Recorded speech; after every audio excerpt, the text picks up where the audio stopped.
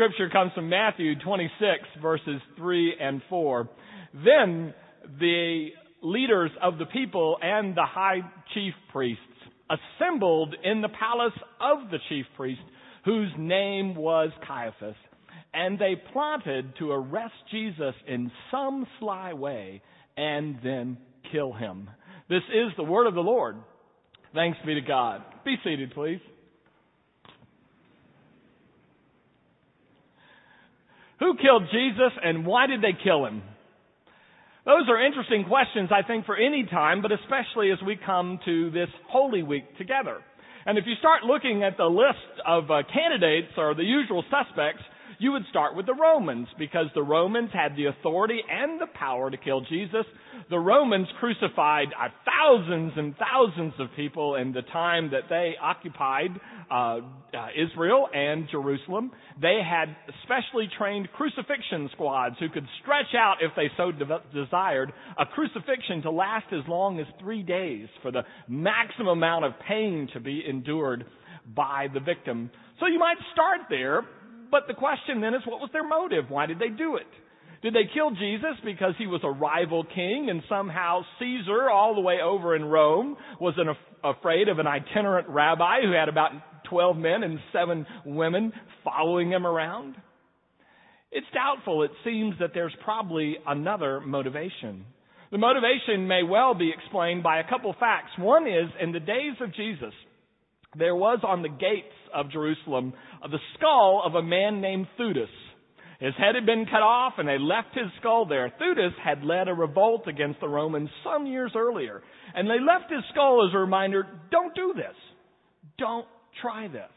Also in the middle of Jerusalem was the Antonia Fortress, named after Mark Antony, which housed a Roman legion to try to be available to quell any unrest, because they didn't want unrest to get back to Caesar, because Caesar then would come down hard on everybody who lived in Jerusalem, the Roman occupiers as well as the citizens of Rome.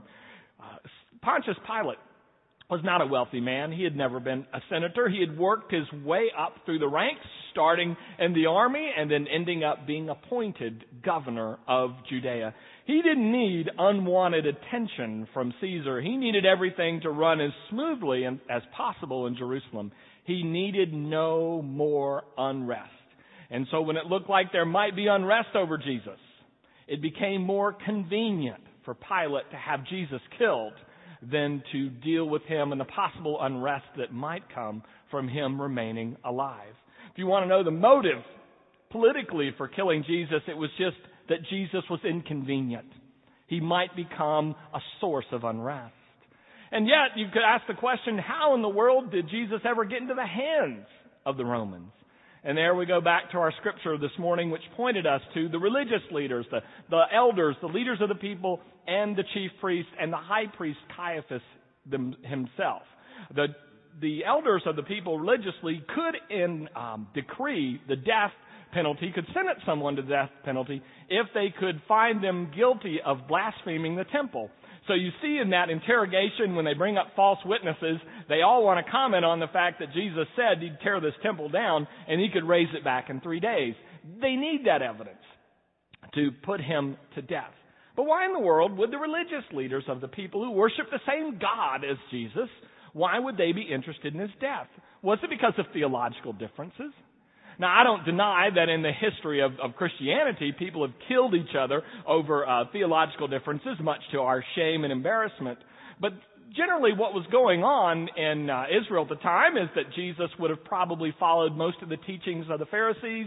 The priests and elders would have been teaching most of the they would be following the teachings of the Sadducees. But it wouldn't be worth killing each other over. It'd be like being a Methodist in Texas or a Baptist in Texas. There's some difference, but it's not that big a deal.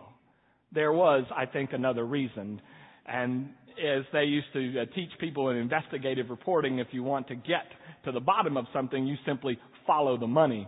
And what you find out is that the chief priests became very, very wealthy in Jesus' day. When I was there in 1999, for the first time, they took us through what was probably Caiaphas' home. It was at one time 3 stories tall. It had beautiful mosaic floors, which still exist to this day, had hot and cold running water, and a lovely bath. The priest lived in luxurious style. In fact, Jesus told a parable about a good Samaritan. He talked about a man walking along the road from Jericho to Jerusalem, and a priest passes him by. And you might wonder, why in the world was a priest going down that road? And the answer is that most of the priests were so wealthy that they owned a second home in Jericho where the climate was more to their liking than it was in Jerusalem. So when they weren't on duty at the temple, they were enjoying their riches in Jericho. Well, how did they get so rich? It seems pretty obvious to scholars that they got rich off running the temple, and especially they got rich at Holy Week, because what would happen is you were to sacrifice a lamb at Passover. Most families couldn't bring their own lamb. They were traveling too far, and the lamb had to be without blemish, and so they would buy a lamb from one of the flocks that was raised in Bethlehem, of course, owned and run by the priests. So when you got there, you had to buy their lamb at their price, and I assure you, they set the market value, and it was high. And after they had fleeced you in the buying of your lamb, they wouldn't take your money just yet after they'd given you the price, because your money was unclean. It was no good in the temple, so you had to exchange your money for their money to use in the temple. And guess who set the exchange rate? The priests. They were making money hand over fist. They were filthy, filthy rich. And they had gotten rich off the backs of religious people who had come to worship God. Well, when they were making so much money, they did like any good American. They said, how can we make more? They needed more room for more money changing so they could fleece even more people a couple different ways. But the temple didn't have a large area inside they could use. So the only place they could think of to expand their territory was in something known as the Court of the Gentiles. The Court of the Gentiles, according to the laws God set down, was to be 80% of the temple ground was to be devoted to Gentiles. It's interesting because sometimes we get the notion that the Jews weren't really interested in converting anybody, that they weren't there to try to reach out to interest others in the God of the universe, but quite the opposite is true. God said when you get to Jerusalem in the temple, 80% of the space is to be used for those who don't yet know God. And so they can come close and listen to worship and observe all that has happened and be moved closer to God. But that was the only land and territory and space available to expand their business. So the land that was supposed to be for the nations to come and worship God became used for money changing. And so Jesus said, this house is supposed to be a place of prayer for all the nations, 80% of it. But you've turned it into a den of thieves. And he drives them out and turns over their money changing tables. Now, I get a picture of Indiana Jones with his whip. But likely scholars say it's not that violent an act at all. Jesus wears tassels called tzitzit at the bottom of his robe because God commands it. Little cords, and they are arranged and tied in such a way to symbolize all the commandments of God.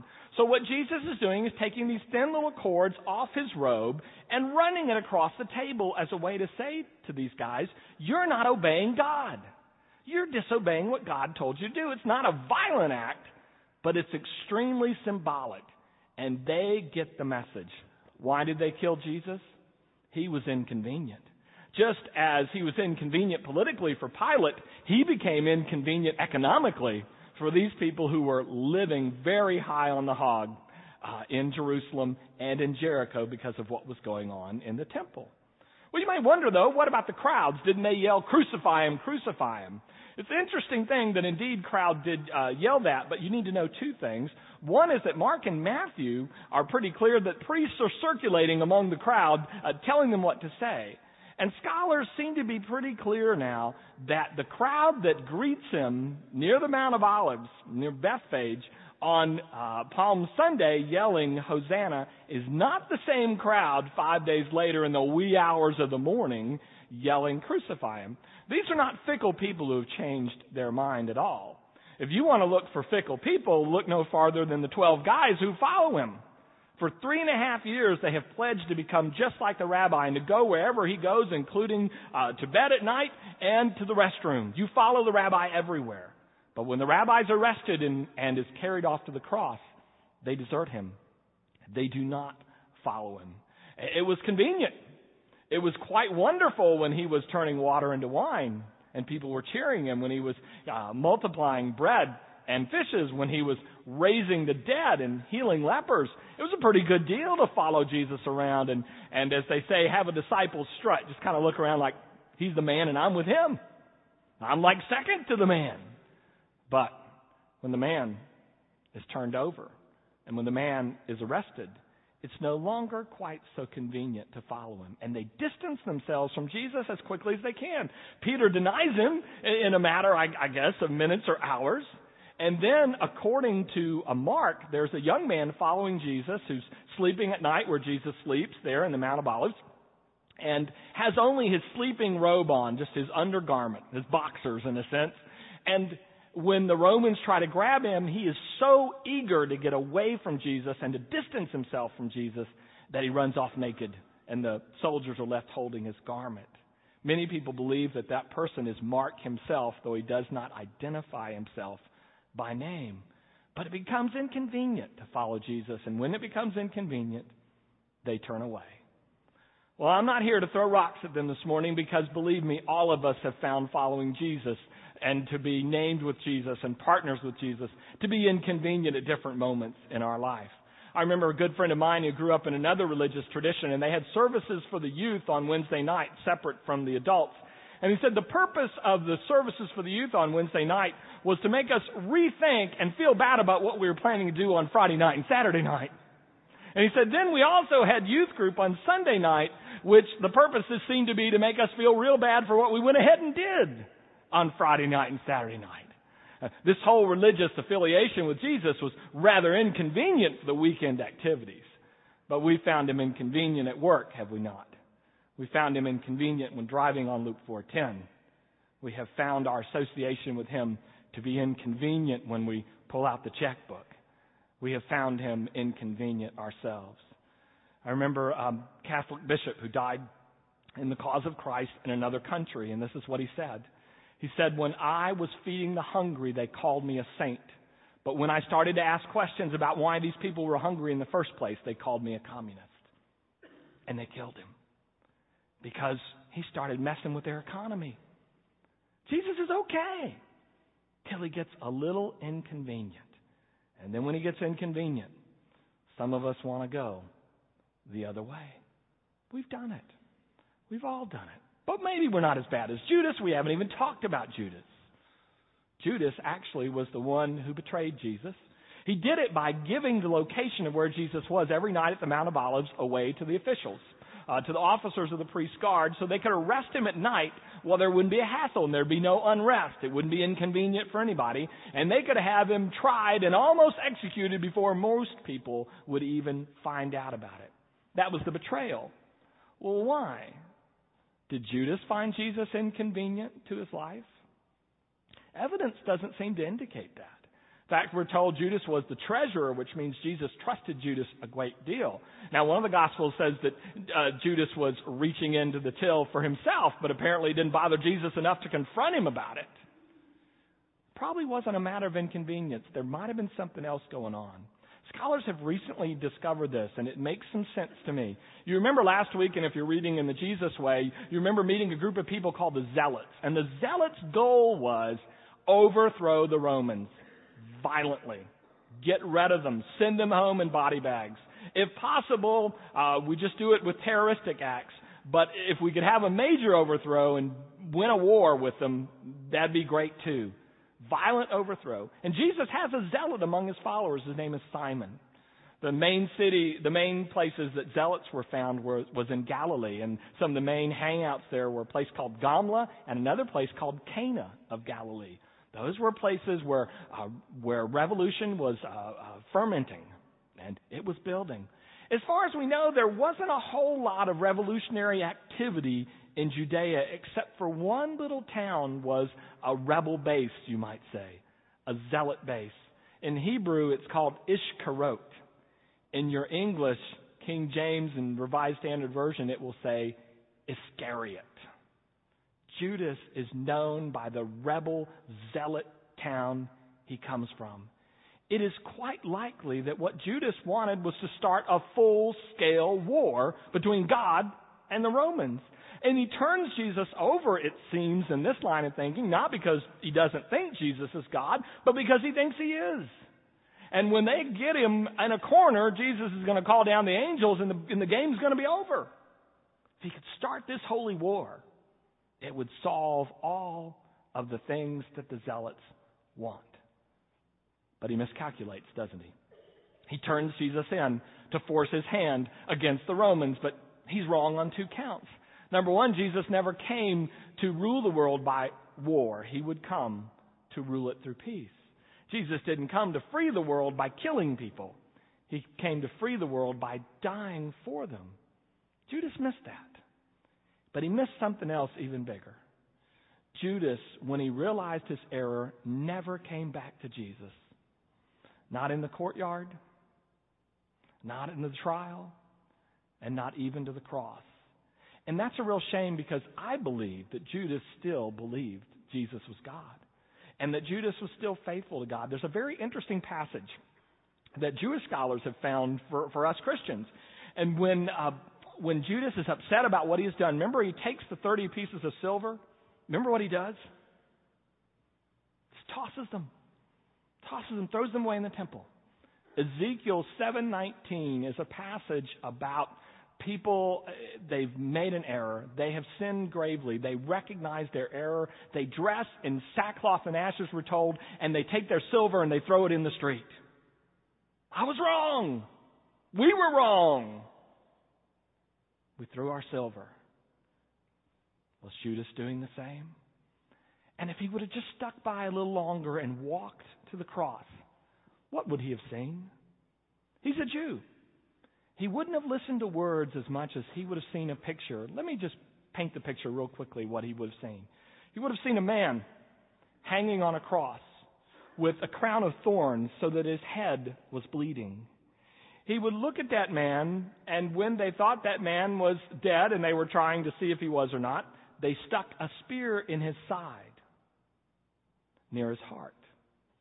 The man would have been hanging on the cross with large nails like railroad spikes driven through this part of his hand. And he would have had spikes drawn through his ankles as they were drawn together. He would have been wounded and bleeding from his head, from his heart, from his hands, from his feet. Now go back with me to the temple. Before you get to the court of the Gentiles, before you get to go and worship God, even as a Jew, and you're going into the temple, what do? You stop at one of 90, 100, 120. Archaeologists haven't found them all yet. Baths, ritual cleansing baths, and you go there to do two things: to rededicate yourself to God, and then to receive forgiveness and cleansing from God. And you put water on your head to forgive and cleanse the thoughts that you've had. You put water on your heart to forgive and cleanse the choices you've made that have been poor. You put water on your hands to forgive and cleanse the actions that you've taken that have been not what God would want. And then you put water on your feet to ask God to forgive and receive forgiveness for the path that you've gone in life with these errors that you've made. You could look at the picture on the cross, and what do you see? You see forgiveness. Not in water. You see it in blood. If Judas just could have hung by the cross, he would have seen a man that says, I know that I'm not convenient. I know that you will be disappointed in me sometimes, and that will cause you to fall. I know sometimes you will disavow me, that you will not do what you know you are to do. I know that. I know that you will sin in your thoughts, in your choices, in your actions, in the way that you go. But I want you to know that even though you find me inconvenient at times, you are forgiven. And I love you. If only Judas could have brought himself to the cross. Because he still believed, I think. He would have found that. You see, one of the things about Jesus is that he's very open to taking our hurts and our mistakes and our errors and our brokenness upon himself at the cross. And he has an amazing way of forgiving them and turning them into something better. A story is told about a church with a lovely, very large stained glass window like we have. And in the Allied bombing, as they moved into Nazi-occupied territory, the stained glass was shattered, blown all over, outside and inside. They began to collect some of the pieces, and after the war, one of the artisans took the pieces of this cross, of the stained glass rather, and rearranged them. It wasn't the same picture. And everybody knew that. Everybody agreed that. And he put it back together. But the amazing thing is that everybody said it was much more beautiful than the previous stained glass. He had taken the broken pieces and put them together into something that was whole and better than what was there before.